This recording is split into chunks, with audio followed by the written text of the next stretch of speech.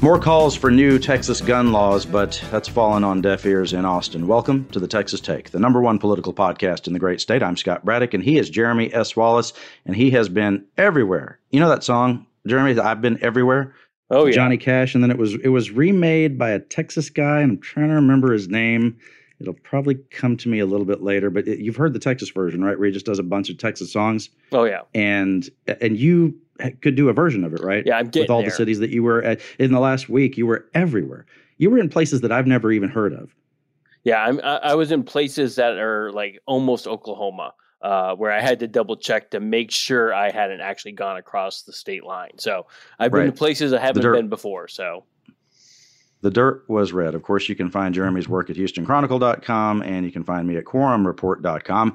I want to start with the latest on Uvalde. I'm not going to let this be dropped from the headlines, Jeremy. There's always new stuff about it, and there's a double-edged sword, as we have said here on the show many times. It's been frustrating because information's been so hard to get, but at the same time, it keeps it top of mind, right? Do you remember how Governor Greg Abbott went to a high-dollar fundraiser north of Houston in Walker County? That's where Huntsville is, on the very same day as the shooting. In fact, he was in Taylor County, which I know you know where that is. That's Abilene. He was in Abilene when he announced from the microphone on television that he knew that at least 14 children had been shot dead. And we know that the number grew from there, and he may have known about, exactly what the number was by the time he got to this fundraiser, because it takes a little while to get from Abilene to Walker County, no matter how you go, by the way. If you were flying, it would take a little while. If you were driving, it would take, I think, 3.5 hours, something like that. So they have had plenty of time during that trip to make a decision about whether this was really the right thing to do. Do you remember what Governor Abbott said about it the next day when he was asked at a press conference by a reporter who said, hey, was it appropriate for you to go to a fundraiser after you had already learned that at least 14 kids, and later we found out 19 children and some teachers had been killed at the school? And here's what he said. So first, with regard to yesterday, I was actually in Taylor County responding to a different disaster, a disaster of fires that had ripped through Taylor County and destroyed 20 homes. And that is when I learned about the shooting that was taking place pretty much at that time here. On the way back to Austin, I stopped and let people know that I could not stay, that I needed to go, and I wanted them to know what happened and get back to Austin so that I could continue my collaboration with Texas law enforcement to make sure that all the needs were being met here in the Uvalde area. Now, it's one thing to omit things, it's just to leave things out, but I'm going to point out two things that sound quite inaccurate to me. The governor said that on the way back to Austin, he let people know at a fundraiser that he couldn't stay and he needed to get on back to the governor's mansion, back to the seat of state government. Jeremy, am I inaccurate or accurate to say that Walker County is not on the way to Austin from Abilene? Yeah, definitely not, unless you going around your elbow to get there. So yeah, that's the long country dirt road way to get from Abilene to Austin. So that's number one. Number two, in listening to his comments, would you think that he stayed for, 15, 20 minutes, maybe even just 5 minutes to kind of say hi to people? Would you, based on his commentary there, would you say that he was there for hours or for minutes? Yeah, it sounds like it would quick pop in and pop right back out, right? So that you're thinking like 30 minutes, 40 minutes, and then you're on the road. Sure. Right. And if you wanted to be polite and try to say hello to everyone who was there, maybe you could even get, away with an hour, right? Because I don't know how many people were in attendance. I don't have that information.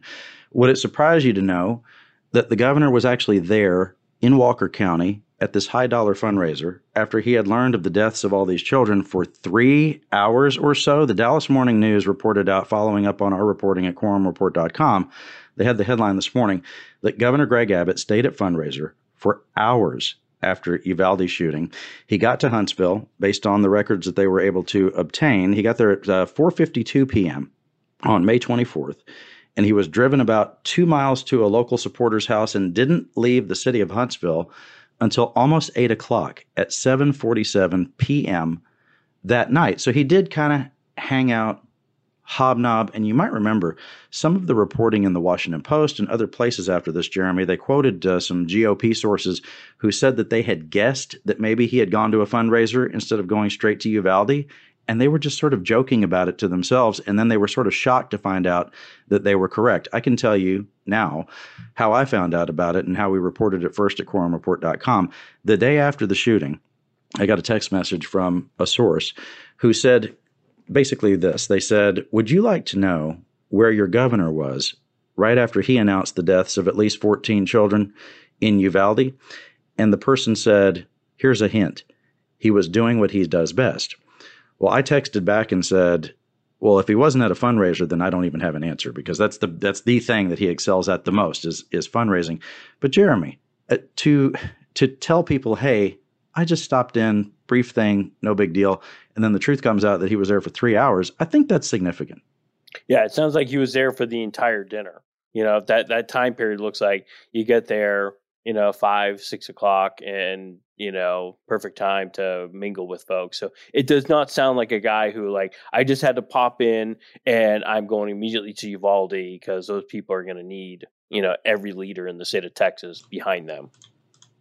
Yeah, and as you have said before, it's a little surprising that he didn't set up like a mobile command center there, like a mobile governor's office to be in Uvalde for maybe a few weeks. Now, in the meantime, you have seen where the Uvalde School Board and I think the City Council, county commissioners, and others have been saying in a Trump county, they are saying that they want gun restrictions enacted in Texas, and they want a special session of the legislature.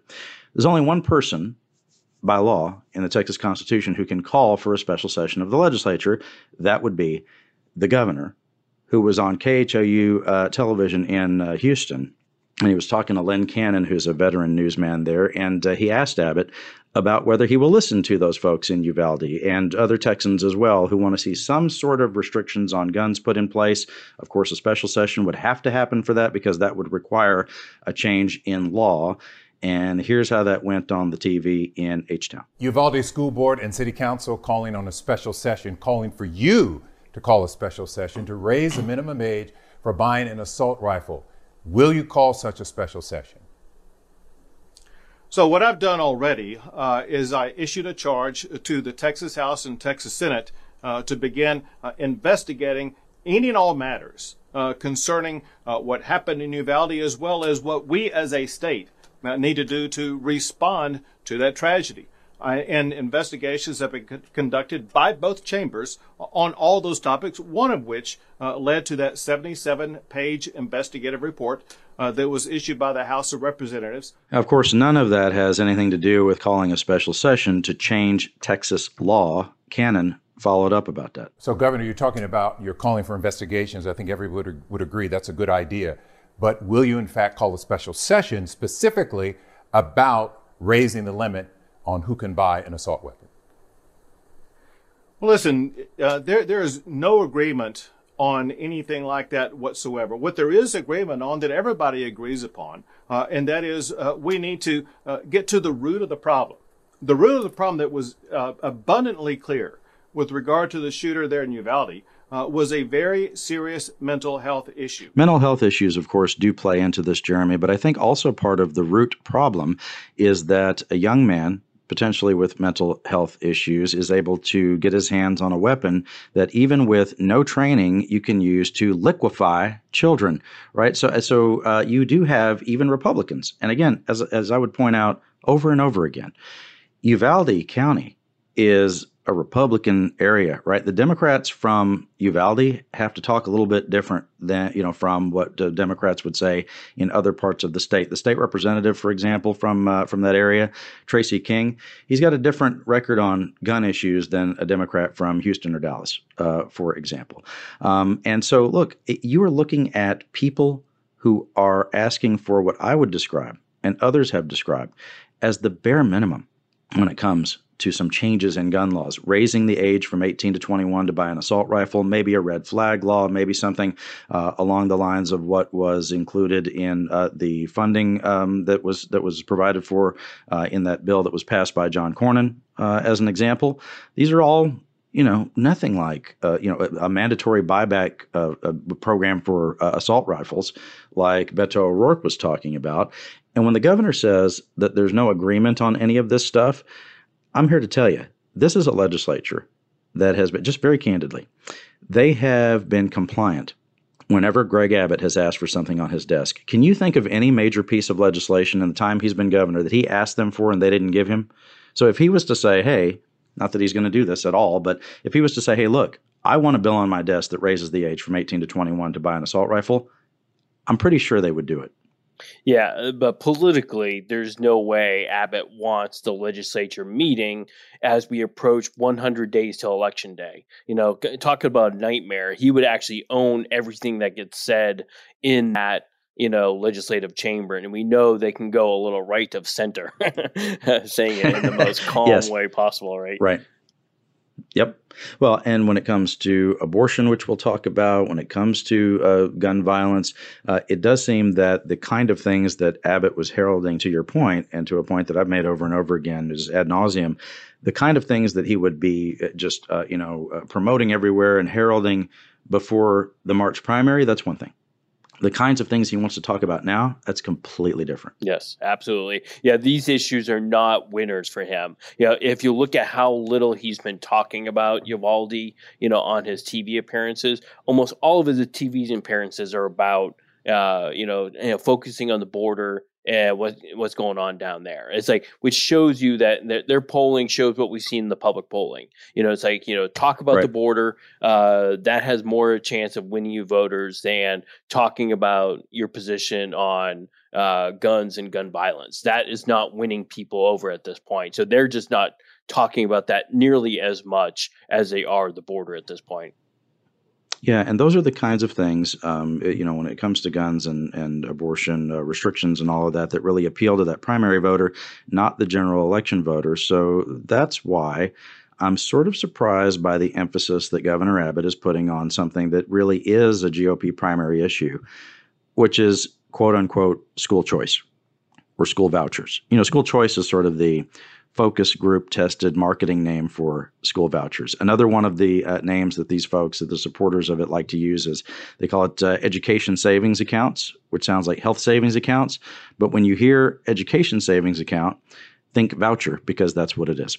So I saw where Governor Abbott this week on Monday was among the conservatives to meet with this guy who I was not familiar with almost at all. So I had to do a little bit of research, Jeremy. I like to at least kind of half know what I'm talking about. This dude, Corey DeAngelis, who is one of the top national supporters of school vouchers. And I don't know if he uses the word vouchers. I don't think so. He certainly didn't use it in anything that I heard earlier this week. But DeAngelis, I thought it was D'Angelo, but it's DeAngelis. He was posting a bunch of selfies and videos with conservative lawmakers. He did post a picture rather of him shaking hands with Governor Abbott, and he captioned it. It's time for, this is what the quote is. You'll hear it a bunch. He says, "It's time for Texas to fund students, not systems." So he appeared also with some state representatives. Representative Brian Harrison from the Waxahachie area was in this video with DeAngelis. And of course, Waxahachie just south of DFW. They're pretty conservative there, and it's largely rural. So that kind of surprised me to see that particular Republican lawmaker saying this.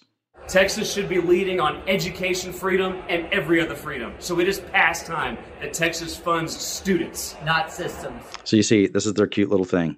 Harrison says it's time to fund students, and then DeAngelis says, not systems. And when he says not systems, he does this little move with his hand.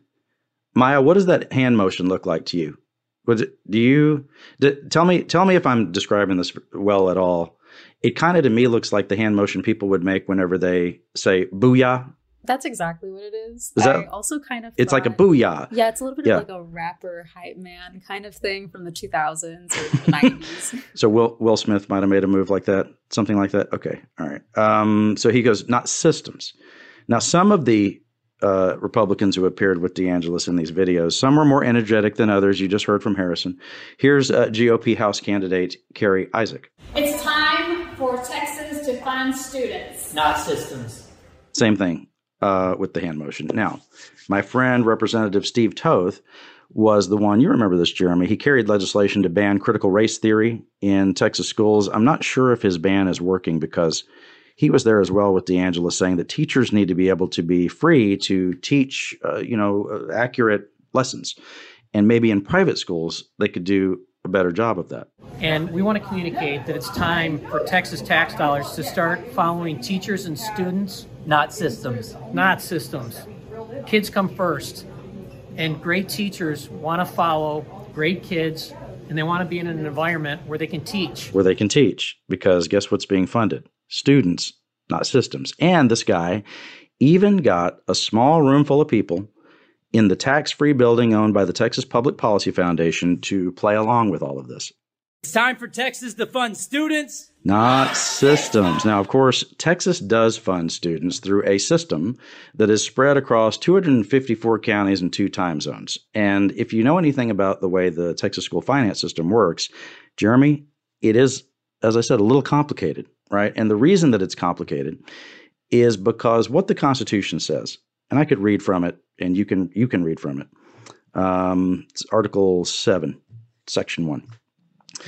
I'll give you the redneck version of what it says. It says it doesn't matter where you live or what your daddy does for a living, that you get an equal shot at an education. That's basically what it says, right? It says that if you are in El Paso or El Campo or Brown County or Jefferson County or Spearman, Texas, which I know you're familiar with, south side of San Antonio, inner city Houston, Oak Cliff in Dallas, any of these places, it doesn't matter. If you're a kid in a public school in Texas, you're supposed to get the same resources. And the bottom line on it is, and look, it can get complicated. That discussion can get real complicated, but this part is not complicated. The state strives toward equalization of resources for kids everywhere. And as you know, in rural parts of the state, that is very difficult to do because in some of the places that I mentioned, they naturally have more resources right where they are, right? And then in other cases, you've got to move money to those places. This is why we have what's called the quote-unquote Robin Hood system, which is controversial and upsets a lot of people, but it's the way we get to doing what's in the Texas Constitution. And the bottom line is, if you take money out of the system to fund some other program, then that means there's less cash for the students who attend public schools all over the state. And we have some schools right now, Jeremy, you probably saw the reports on this, that are already small districts that are moving to 4-day school weeks because they can't afford to attract enough teachers and talent there to be able to teach these kids. And if you start taking money out of that system, you are defunding the students all across the state because of the way that the system is set up. What do you think? Yeah, well, absolutely. Like the funding formulas have all along, that's so complicated kind of work other than trying to balance it off. We had a lot of problems, particularly in the 80s, where school districts were vastly different from one to the next. But yeah, there's supposed to be a protection in there that like everybody's going to get that same education. That funding is going to follow, the same amount of funding is going to follow the student to the school to get them education. But man, this private school voucher program thing, man, I feel like I'm in this perpetual flashback to, the 90s and 2000s. It's like, you remember, George W. Bush saying this is the time for vouchers. And like he was going to push for it. And then Rick Perry, like he said, it's time for vouchers. It's like, and he got really aggressive about it. And now we have Greg Abbott saying back in, March and April that this is going to be his issue. This is the time to do it. And he says the legislature is ready to do it more than ever. And he thinks he's got the key to it. But look, you know this as well as anybody. You follow the Texas House long enough and you realize this is a gigantic hill to climb. As you mentioned, a lot of those, rural communities, who are they represented by? These small, house districts. And those folks have a lot on the line. When you start talking about vouchers, there's a lot of complications in rural areas that don't have private schools, that don't have other charter schools to go to. And then even in the urban centers, you're talking about, as he was talking about, don't fund systems. My question will ultimately be, what about corporate entities? Do those count as systems as well? Because a lot of that money will follow into for-profit, private schools. And so then you have to start asking questions. Well, is that what he's intending for it to go to those corporations, or will there be protections to make sure it doesn't go into private corporations, that who knows who benefits from those in the end? So it's a very complicated issue. And quick, spicy little slogans are great, but there's logistically a mountain to climb in the Texas House that, I want to hear how we get there. Granted, having Abbott fully on board, and if he's the governor, will certainly improve that possibility. But if it's Beto, obviously this whole conversation is moot, and there's no chance, any voucher program would get signed by Beto O'Rourke. Yeah, and in the Texas House, I think for at least the last 3 or 4 sessions, every time that the Texas budget is debated, there's always an amendment offered by a Democrat, which is supported by at least 100 members. It's a supermajority of the House to prohibit any tax dollars from flowing to a voucher program. So it seems to be something that is blocked. I think there may be a couple of different things, as I mentioned earlier. Governor Abbott, when he asked for something on his desk, this legislature has given it to him, but this one might be too tall an order. Let me ask you this, because you covered politics in Florida and now work back here in your home state of Texas. What's the difference between, you have 2 Republican states, one that years ago embraced a school voucher program, one of the big school voucher programs in the country. And in Texas, it just has not happened. What's fundamentally different in your mind between the two, and why it hasn't happened here? Well, I think it's the urban versus rural split in the counties, and the vocal nature of those rural areas, right? Texas just has a lot more people who live outside the metro areas. And in Florida, there are plenty of people who live outside the metro area. I'm not saying there aren't any, but the predominant rowers on that issue were Miami-Dade, Orlando, and Tampa. They just had so much more influence, and you put that together, that's 99% of the Florida legislature. That's not the case in Texas. We have just such bigger divisions, and as I've said before, it's there's a complication with UIL, interscholastic sports, type issues too. That there's folks out in West Texas, when you start talking about school choice, the first question is, well, what does that do to our football program? It's and I don't want to make light of that, but it's going to be an important issue for anybody trying to push school choice to get it through. Again, W and Perry couldn't do it. It's and as I look at Greg Abbott, does he have the gusto to do this? If he had campaigned on it in his first campaign and said, this is what's going to happen, I might think differently. But it just feels like he's kind of late on this. Not that, he's talked about being in support of school choice before, but he never went where he went, with the word voucher, like he did just a couple of months ago. So he's kind of in a different lane on this than I've heard him. And it's going to take a lot for him to kind of get that through if he truly believes that's where we're going. Yeah, and it was also interesting this week to see that it was a Democrat who got a lot of attention from Texas, a Democrat from Texas getting all this blowback for what he said about vouchers. I would have thought more of the coverage might be about what Abbott was doing, but instead it was Mike Collier, who is running for lieutenant governor against Dan Patrick. He is the Democratic nominee for Light Gov, as we say around here. And Collier went after the Republican incumbent, Patrick, on the issue of vouchers, which Patrick, of course, has consistently supported and actually gotten bills passed through the Texas Senate on that. But, of course, it's always died in the House. This is what Collier said at the Democratic convention in Dallas a couple weeks ago.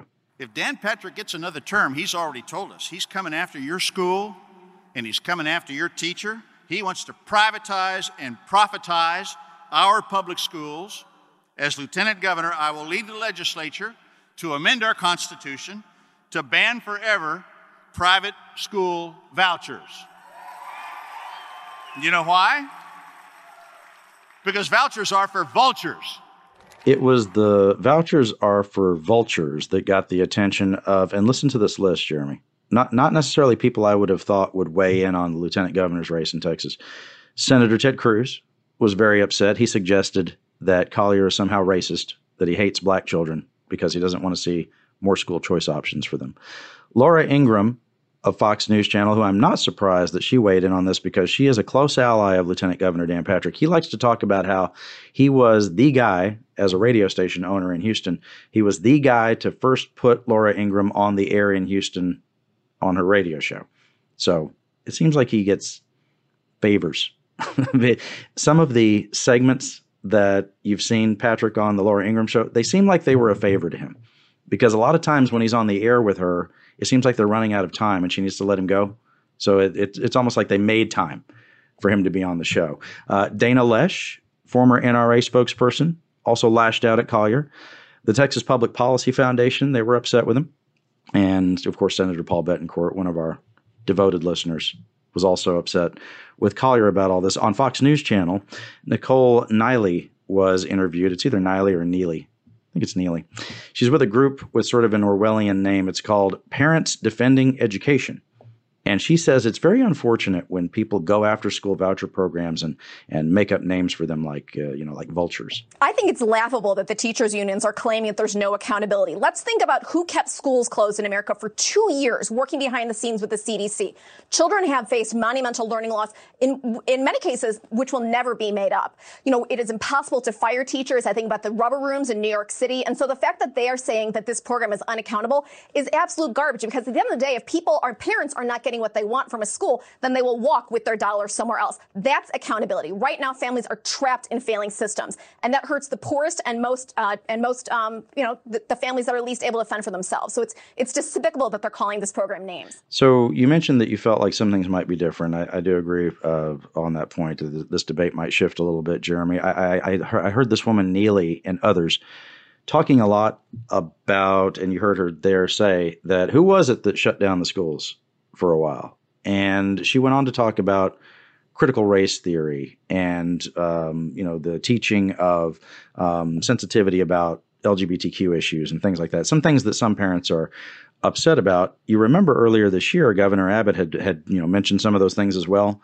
and said that because of the shutdown of schools, because of mask mandates, because of some of these other things that some parents have been upset with schools about, Abbott had said because of all that, there might be one of the biggest pushes you've ever seen in your life for school choice in Texas. And it seems like a very concerted effort to have all of these different issues that people are whipping folks up about when it comes to public schools in the state and all around the country as well, that once you've convinced enough people that you do have all these problems with the schools, which really doesn't have that much to do with what kids are actually learning in class. We don't really see CRT taught anywhere in Texas. I still have not seen any evidence of that. Of course, there were the challenges that went along with a global pandemic and what schools are supposed to do with that, mask mandates and all of that. But not a lot of this has to do with the quality of the education that the kids are getting. And Abbott himself, to your point about rural schools, when he was on the radio in Lubbock back in May, I think, with Chad Hasty, he had said, hey, look, for those of you in Lubbock County, don't worry about it. I'm sure that you all pretty much universally love your public schools out here. And he said that there's no, quote, no upside nor a downside for any of you, which is sort of an interesting pitch, Jeremy, to tell people that we're going to pass this big initiative and it's not actually going to help you any. Well, and remember also in that same interview, he said when he was pressed for details on how it worked, he said, oh, that's for the legislature to sort out. It's like, so he says, right. Like, can they hand them the grenade and you can sort out how you're going to restructure schools throughout the Panhandle and West Texas and take on that heat. So, so this is very much a West versus East kind of issue that, like, man, there's a lot to kind of work with on this. And what was interesting, like Florida's, push for this took a while. This wasn't overnight, and oddly enough, it was Jeb Bush who was kind of the key to kind of getting that through when W was putting it in his, state of the state address to kind of push for. Remember Jeb was governor of Florida at that point. And so they were kind of both working on this. And it's kind of a great example of, okay, you have two Bushes pushing, school vouchers in two different states. How are they different? Well, Florida took it and Texas said, no, thank you. Leave us alone. We're moving on. Yeah, decades of the debate. So we will continue to track what happens with that. You're aware of this group, Mothers Against Greg Abbott. I've seen some of their signs in my neighborhood. Of course, I live in Austin, so of course there's a lot of signs that are anti-Republican or don't like Greg Abbott or are pro-Democrat. Of course, that happens all over Travis County, for sure. But they've kind of been going viral with some of these online ads that they have. You saw the first one from Mothers Against Greg Abbott, where it was a bunch of different mothers who were talking about different things that they're concerned about. And that got them some national attention. Those issues that they're worried about include abortion restrictions, the electricity grid, the attacks on transgender children in Texas, and I think maybe a couple of other things as well. Well, they have a new ad out that depicts Abbott as the decision maker when a woman is facing a terrible decision about terminating a pregnancy because of a fetal abnormality. And this is how the ad starts: as a doctor talking to a woman who's getting some terrible news. There's no easy way to say this, but your baby has a catastrophic brain abnormality. What does that mean? It means that parts of her brain didn't form. Your daughter, if she is to survive, will live only a matter of hours after birth. During that time, she will experience a multitude of seizures and ultimately aspirate on her own bodily fluids. She will suffer. A decision will need to be made on termination. I wish I could tell you what to do, but there's only one person who can make this choice. How much time do I have? And that person is Greg. Greg? Yes, the doctor means Greg Abbott, governor of Texas, who he then calls on the telephone. Listen, I've got a pregnancy that could... Yes, but I think this one is the... Yes, okay. Sure. Okay, I'll let them know. Yeah, that's going to be a no. Best of luck to you. So it does seem, Jeremy, that on all these abortion restrictions that are now proposed after the fall of Roe versus Wade, I mean, we already have in Texas what Republicans call a trigger law, which I wish people would stop calling it that. Just say it's a ban on abortion. Just say that. Why does everybody adopt the language of people who are pushing a certain agenda? I don't know, but I don't get to choose the rules. So anyway, this law will go into effect soon that says that abortions are illegal in Texas. And as we have reported here, some Republicans want to go even further, right? There are Republicans who want to prohibit women from leaving the state if they seek an abortion in another state where abortion is legal, like New Mexico, for example. And it just seems like Abbott doesn't want to talk about this. Does that seem right to you? Does that seem fair? Everywhere I see, if he's asked about it, he wants to move on. Yeah, absolutely. This is just not an issue that he wants to dig into. Again, this close to a general election in which, he knows this issue is very divisive and can only lose him people in the middle based on some of the language that we're talking about. Yeah, back to that KHOU interview in Houston, Len Cannon asked the governor about whether he would support what some Republicans want to see now, which is telling women they cannot leave Texas if an abortion is what they are seeking. Governor, will you penalize women who leave Texas to go to a state to get an abortion where abortion is legal? Let me tell you two things about that. First, the abortion laws in the state of Texas don't punish the mother. They punish those who provide the abortion. Second, on the leaving the state, you may recall that issue was addressed by an opinion issued by Justice Kavanaugh on the Supreme Court, taking that issue off the table.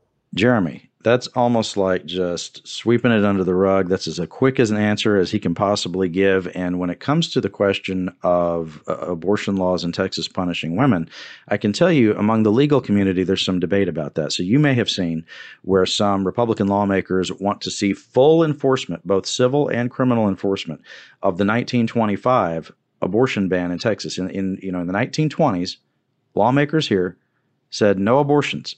And in that law, a person who provides an abortion, performs an abortion, we would assume that would be the doctor. That's what they were thinking of at the time. That person could serve time in prison, up to 5 years, I believe. And there are some readings of that say that it could be longer depending on what the particulars of the case were. At that time, though, and this is where the debate comes in, they did not contemplate or think about the later fact that we now know, which is a woman can perform an abortion on herself at home through medication.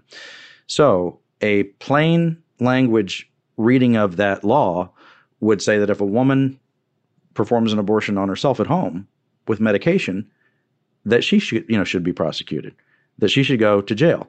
She should go into the Texas Department of Criminal Justice, where in a lot of places they don't have air conditioning, right, in the middle of the 105-degree summer. Now, I was told by a Democrat who was looking at that and had talked with some attorneys, and again, there was a debate about this, that they were saying that, look, what you might see around the state is you might have a prosecutor say, if they were to go ahead and enforce that criminally, which there's a whole list we published at quorumreport.com. There's a list of Republican lawmakers who want the state Supreme Court to say that criminal enforcement of that can go forward. Today, they would like for the state Supreme Court to just let that happen now. And with the state Supreme Court lately, it wouldn't shock me if they allowed for that after the recording of the podcast on Friday night. They've been doing some Friday night, as they call, news dumps from the state Supreme Court lately.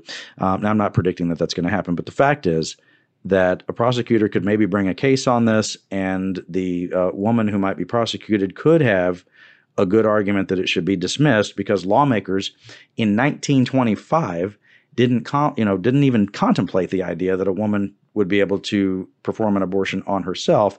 But you see where we're going with this, Jeremy, and it's not unreasonable to me that you do have critics of some of these conservative lawmakers who are saying, they do want to take Texas back in time. If you want to go forward with policies, that are more restrictive to abortion, in the next legislative session or the one after that or the one after that, have that debate. But to be demanding that you take the state back to the 1920s, that's a political ad for the Democrats that writes itself. Yeah, and I've been hearing on the campaign trail, too, this idea that some Republicans want to punish businesses who help women go to other states to get abortions as well. So you almost feel that heartbeat bill part 2 kind of coming, where, you would empower people to sue companies, that would help, women, travel across the state line or cover, the cost of going to New Mexico or flying to New York or whatever. And so that, that conversation again is like what a dark conversation to potentially have during a general election. During a primary, it's one thing. Greg Abbott's probably much more willing to have the discussion now, but talking about these kinds of things, just a difficult topic, for him to kind of try to address and not potentially lose 80% of the audience who's listening to him. Because, we've seen in the polling, most, Texans and most Americans agree that a woman, who, is carrying a baby who's, is like in that ad, is not going to come to term. She should be able to get an abortion. But there's all these questions now if how are you going to get that if there are no providers who are willing to provide that service in Texas? So even somebody who might qualify under the law to have an abortion, where are you going to get that? How are you going to, get that abortion? I'm just not sure. And I think those are questions that, the governor does not want to have to kind of try to explore, as we get close to early voting starting, right? Right. And he was so articulate about it last year when he was, signing these bills and saying that, there's no exception for rape and incest, but we're going to wipe out all rape in Texas. I wish I was making that up. That was his answer. By the way, I looked up the guy who sings the Texas version of I've Been Everywhere, Man. It's Brian Burns. I don't know why I could not think of that, but you have been everywhere, and I could probably sing the song with all the towns you were in, and you were following the Beto O'Rourke campaign. There's some debate about the effectiveness of O'Rourke going to these places where there are almost no Democrats, right? I mean, we're talking about counties where in some cases it might be close to 90% of voters chose Donald Trump, Greg Abbott, Ted Cruz, Dan Patrick, and on down the line. I do think that the issues he's talking about in some of these places, at least from what I have seen, from the comfort of my lofty perch here in Austin, I've seen issues that should resonate with rural voters that he's talking about. So, for example, in Clarksville, Texas, and again, I like to think I know where all these people, all these places are, and I don't. Texas is so vast. You can cover it for decades and still have some places pop up and you go, where is that? Clarksville is sort of out near Texarkana. It's sort of almost to Oklahoma, where the dirt is red, I'm sure. And in Clarksville, Beto was talking to a woman about, again, an issue that should matter to these folks in these areas. We've had so many rural hospitals just shut down. And if people need serious care, they've got to go to Dallas. They've got to go to Houston. They've got to go to San Antonio, Austin, one of our major urban centers. And this woman was sort of joking about the fact that, look, they haven't had a hospital there in that area, in that part of the state, for years. My friends calls it a buzzard roost. It looks like it's been bombed. So the hospital goes up in 1976. It serves as community and comes down in 2013. Yeah. The lack of care on a regular basis, to me, was the biggest thing to hurt the community. Jeremy, one of the places that you were covering O'Rourke was Spearman, Texas. Where is that? Oh, I'm glad you asked. It's, of course, in Hansford County. Which everybody knows where that is. Is that the Panhandle? Yeah, it is way up in the Panhandle. It is. Yeah. It's the people in Pampa, Texas, say, "Boy, that's far north." That's how far north I was. So it was like, yeah, you're almost in Oklahoma, in the Oklahoma Panhandle. Okay, yeah, and the state senator who is retiring, Kel Seliger, from that area, he uses a small private plane to be able to get to events around his district because it's giant. It takes in the Panhandle, goes all the way down to the Permian Basin. Of course, it's been shifted up a little bit in redistricting.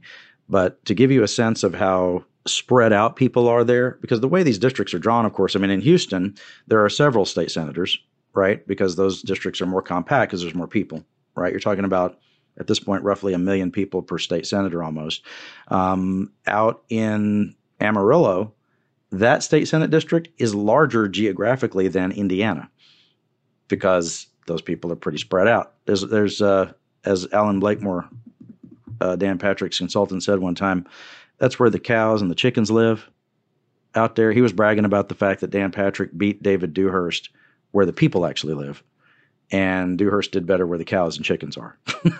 And I thought that marked an interesting moment in Texas politics, by the way. That was in 2014, and you had one of the top Republican minds in Texas sort of mocking people who live out in the country, right? It really gives you a sense of where we are as the urbanization of the state keeps happening.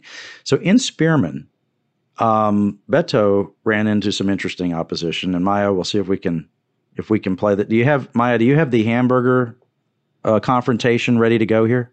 Is that queued up? Yep, I got it.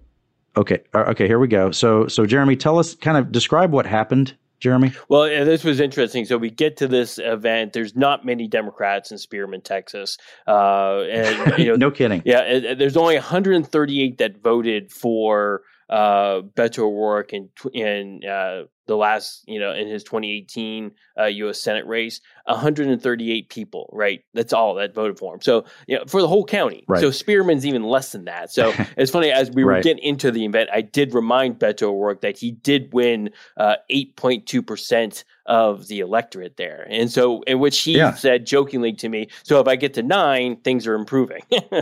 Yes, absolutely. But so here we are, we're in this event, and there were a bunch of protesters out there, and they were baking in 100-degree weather. The Beto event was in a park pavilion, and his campaign said, "Hey, y'all, don't stand out in the sun." And he brings them into the park pavilion, gives them all cold water. They're all there now, part of this event, to be able to ask any question they want of Beto O'Rourke, and that's what you're about to hear here. Yeah, and again, it's not even an air-conditioned venue. This is just under like a metal roof. Yep. Is that right? Absolutely. I think I saw a picture of it. So this guy is unhappy with Beto. Take a listen. That's what I want to focus on. real solutions. The slumps that we have right now, they're not getting the job done. Sir. Why are you against us raising cattle? You said that it causes global warming. I didn't say that. You were on TV saying that. I didn't say that. Are you for us raising cattle? I am for against us raising cattle. I just ate a hamburger for dinner last night. For all the calories. So Democrats applauding a guy eating beef. It's a little different from what you might see in San Francisco or some liberal place like Austin, where they want me to eat Beyond Meat or something, and I'm not about to do that. Jeremy, what's the value really in, I mean, you've observed him at these events. What's the value of a Democrat campaigning in these places? Because let me just say this first. I've got to hear your answer on this. In 2018, I remember Beto attracting similar sized crowds in a lot of these same places or very similar places, right? And my criticism or just observation about it, not even really criticism, would be that, hey, yeah, you might get several hundred people to show up in Lubbock, or you might get 100 people at this thing in Spearman, or you might get 50 people out in some place near Marshall, Texas, or something where there's almost no Democrats, and you would say, wow, that is a huge crowd, quote, for a Democrat, close quote, in that area. But in some of these places, that might the crowd might literally constitute every Democrat who lives in the region. Right. And so I sit there and I wonder, does that really make any difference at all? What do you think after watching some of these events? Well, yeah, there's definitely a part of me like, if you're spending an hour to get to a place with, as I mentioned, 138 Democrat potential voters, it seems like a lot of wasted time and money to go into these events. So I totally get that. The thing, in 2018, these rural counties in the Panhandle and out in East Texas were kind of a big thing that helped Ted Cruz end up holding on in that race. If you look at how badly he lost all of the major metros, he got clobbered in Houston and San Antonio in ways that we just haven't seen a Republican get clobbered in those places before. And so what does he have to do? He had to build up the numbers in these other areas. Abbott kind of faces that same problem. And I think the O'Rourke people know, like, look, we're dealing with margins here. If we can kind of trim some of the margins in some of these places, that's one thing. But also, when they're in a place like Spearman, they're not just talking to Spearman. And so I go to a place like this and I see TV cameras, from the Amarillo stations. I see, a reporter from the Washington Post. I'm up there. It's like what they're doing by going up there is they're kind of speaking on a more broadly, in a broader way to more Texans than just those communities. Mm-hmm. And it's kind of feeding into kind of his narrative of wanting to say, look, I'll go everywhere and recruit, and talk to any voters. And there's a reality. What was kind of nice about that exchange, not to be like, go overboard on it, but like, people were asking him questions that he would normally not get in a town hall meeting, right? So he's hearing, some woman who is an independent oil, worker who was trying to, explain her problems that she's dealing with the industry. Mm-hmm. And he's talking to farmers who are telling him that they're kind of concerned because there aren't independent slaughterhouses and they're starting to get worried about the margins that they have. That's stuff you're never going to hear anywhere else. He's not going to hear that in a Democratic town hall meeting in Dallas or Houston. Right. It's like, so he's actually picking up information that now, if you listen to him on the trail, he's talking about that, as like, yet another way as governor, he thinks he can, at least kind of work on this issue to try to figure out how do I deal with, the fact that we don't have independent slaughterhouses. So I think he sees value in it, but, certainly it's a lot of time and resources spent on this. And you just have to kind of have a faith if you're an O'Rourke supporter that this race is going to be close. And every bit of margin you can squeeze out of these places. I watch this in Florida all the time. Senator Bill Nelson, who had been like this conservative Democrat who ended up winning, like he was able to limit his losses in rural parts of the state because he was from the rural areas and he could talk the language and he sounded like it. And he survived for 18 years in the United States Senate in Florida. And I think that's what Beto kind of needs to do. He needs to be able to, like, not just win Houston and Dallas and San Antonio, but he's just got to chip away somehow at this red wall that exists out in that Amarillo North area is so red. Right. I'm sure that's the area that glows red from outer space. If you want to kind of talk about someplace conservative, when 8.2% of the people are willing to vote for you in 2018, that's tough. That's a tough, road to hoe on this point. Right. We would point this out previously on various shows that, if rural Texas was its own state, it would be redder than Oklahoma. Yeah. And I don't just mean the dirt, right? So it's so Beto's at least trying to learn some things about what he had to talk to those folks about, right? And how to relate to real people. So I would like to give you an example of the opposite. Did you hear this radio ad from as they say in Washington, the D-Trip? Is that what you worked in Washington? Do they call it the D-Trip, the D-Triple-C? Yeah, the D-Trip. And it's funny. The Democratic Congressional Campaign Committee. Yeah, I've had so many, candidates tell me there's some typically very young people who work in a basement in D.C. who come up with some of the best ideas that don't fly in anybody's state. They don't fly out here in the real world. So the D-Triple-C is apparently running, or at least planning to run. I saw this just this week. They've got this radio ad where it's an appeal to Latino voters who are frustrated about the economy, which is, again, number one. I mean, we just saw the reports this week that, hey, we've had 2 consecutive quarters of negative growth, which is by any textbook definition a recession. There are a lot of people who have, Jeremy, been having this debate about whether it really is a recession, based on things that are happening in the job market, et cetera. But the news is not great on the economy. And that tends to always accrue to the benefit of the party that's out of power in Washington. Yes. Right. Not out of power in your state government. Correct. Right. People think of this stuff nationally. Right. So the D-Triple-C trying to the Democrats.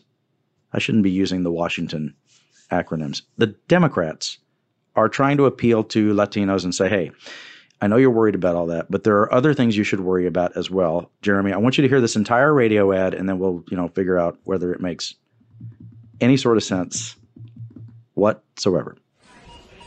Oh, my back and neck hurt. That's because you're working too much. Calmate, you should slow down. I can't. I need to make more money.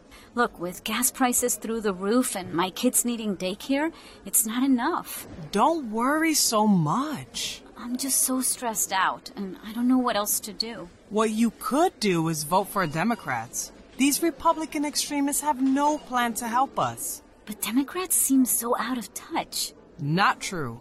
These MAGA Republicans are only working for rich people. Democrats know firsthand that even small price increases are hard on working families like ours. Democrats are finding solutions, unlike the Republicans. Calmate. What you could do is vote for Democrats. Paid for by DCCC. DCCC.org. Not authorized for any candidate or candidates committee. DCCC is responsible for the content of this advertising. I am glad that someone is responsible for the content of that advertising. So here's some of the feedback that I got from Latino Democrats in Texas. So I was asking, look, this is targeted to Latinos. I want to know what they think about it. And I would just say, Jeremy, open-ended, I would just ask this question. Is that a good advertisement or a bad advertisement? Does that work or not? Because here's the thing. If an advertisement doesn't get you to do what the advertiser wants you to do, then it's not a good ad, right? We used to have these debates when I was in radio for decades about which commercials were the good ones. And, you'll hear commercials where there's a jingle and it sounds really stupid. But I would tell people, what the thing about a jingle is? You remember it.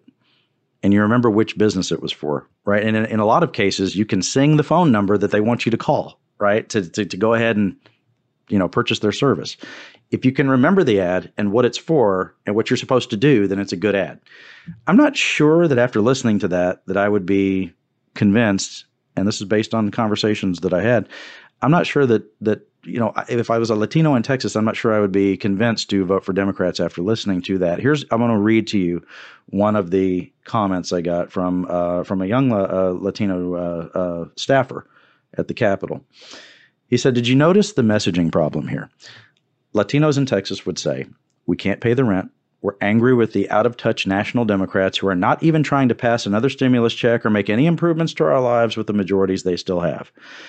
And the national Democrats' answer is, you should calm down. Your back hurts from working too hard? Well, January 6th was bad. Republicans are more extreme than us. Vote for the Democrats. They don't really have an answer about what they're doing to make your life better, Jeremy, when it comes to all these economic anxieties that are out there. Yeah, it just feels like they should have a message of how we're dealing with the economy, right? It's like it makes sense to me. It's like, vote Democrat, we'll make sure you get higher wages. That's what we do. Democrats fight for higher wages. It's like, but where is that? They get too complicated. Again, this is a candidate in Florida who I covered, who told me that the DCCC said they were going to send him more help, and he said, "Oh, please, no, don't do that. Anything but that. Do not send me any more of your help," because their help was just so off, kilter. I'm not sure. Clearly, the DCCC, I'm not sure if they were talking to Latinos or have Latinos on staff from Texas to kind of help, give them input. Chuck LaRocca, I don't know if you remember him. He's a consultant, who really worked a lot with the Bernie people. But he's, really well known. He's in Texas. It's like they should call him. And just say, hey, can we give you a couple $1,000 just to run this by you, just so we don't sound like idiots? And Chuck would tell them, no, this is just not, no, everything about this is garbage. So please move on. I mean, it speaks to a few problems with what's happening, or the imbalance in our politics. And I've been studying a little bit on this about the rise of authoritarian regimes around the world. Look, Democrats are trying to make the case through the January 6th hearings and in some other venues that, look, we have these folks who are autocratic in nature, who want to take power in Washington and are already in power in some places around the country. And they would argue that includes Texas. When you look at the rise of, all these sort of strongmen folks who, Donald Trump would be categorized that way, and Viktor Orban, and, folks, some leaders in South America as well, Bolsonaro, for example. There's sort of two schools of thought about how to deal with that if you're the opposition to it. One is to sort of call it out for what it is and say, these folks are extreme. These people are autocratic in nature. You're sliding toward dictatorship. That's one way to deal with it. The other way to deal with it is to do what political scientists call normal politics, which is just be better than the opposition is at talking to the things you're speaking to the issues that voters actually care about, rather than trying to make them care about something that they don't care about. And one of the problems with the first approach and saying, like, wow, these people are autocratic and you don't want to have them in office. One of the problems with that is whenever there's a political party making that argument, Jeremy, people kind of shrug it off and say, well, you're being alarmist. That's not really people don't really believe it if it is happening. They don't believe it when it's happening. As we've said before, the thing about an inflection point is you don't know you're at the inflection point until later, right? And so people who end up in autocracies, dictatorships, they don't even really realize it when, in a place, in Eastern Europe, for example, where they would vote to give dictator powers to the guy who's in office. At that moment, they may not even realize that that's really what's happening. They may think about it later, right? And so for Democrats to be making this argument politically about January 6th is one thing. I would argue they should be, talking more about it in terms of who ought to be going to jail over that if they're going to have any prosecutions, and not really think that much about what it's going to do for the results in November, because I don't expect it to have much impact at all in the elections. Yeah, and the idea that the National Democrats would try to help continue to nationalize the election here in Texas is insane. It's like, right. Politics 101 is like, when it's a bad going on the national level for your party, get local. Get very local, it's like, so, this is where, going back to Beto O'Rourke, he wants to talk about independent slaughterhouses in, Dumas, Texas and Spearman, Texas. He wants to get very local and try to he doesn't want to be talking about the January 6th hearings. He doesn't want to be talking about global issues and, what's going on in DC. Focus on the local stuff. And so for the DCCC to say, oh yeah, here, we'll help you out. We'll talk about a bunch of national issues that you can talk about. Dear listener, this is the sound of my head hitting the desk. Making it national in Texas? What are you doing? That's enough show. I'm done. Is that enough show, Jeremy? Yeah, I'm just irritated. I need to go relax. I want them to go to their corner and think about that. That's enough show. If you enjoy it, you should be a subscriber on Apple Podcasts, Google Podcasts, Spotify, however you listen to your favorite podcast. We don't judge you, but you can judge us by giving us the best rating that you can. Leave a nice comment. We appreciate it. Subscribe at quorumreport.com, HoustonChronicle.com, and we'll see you next time.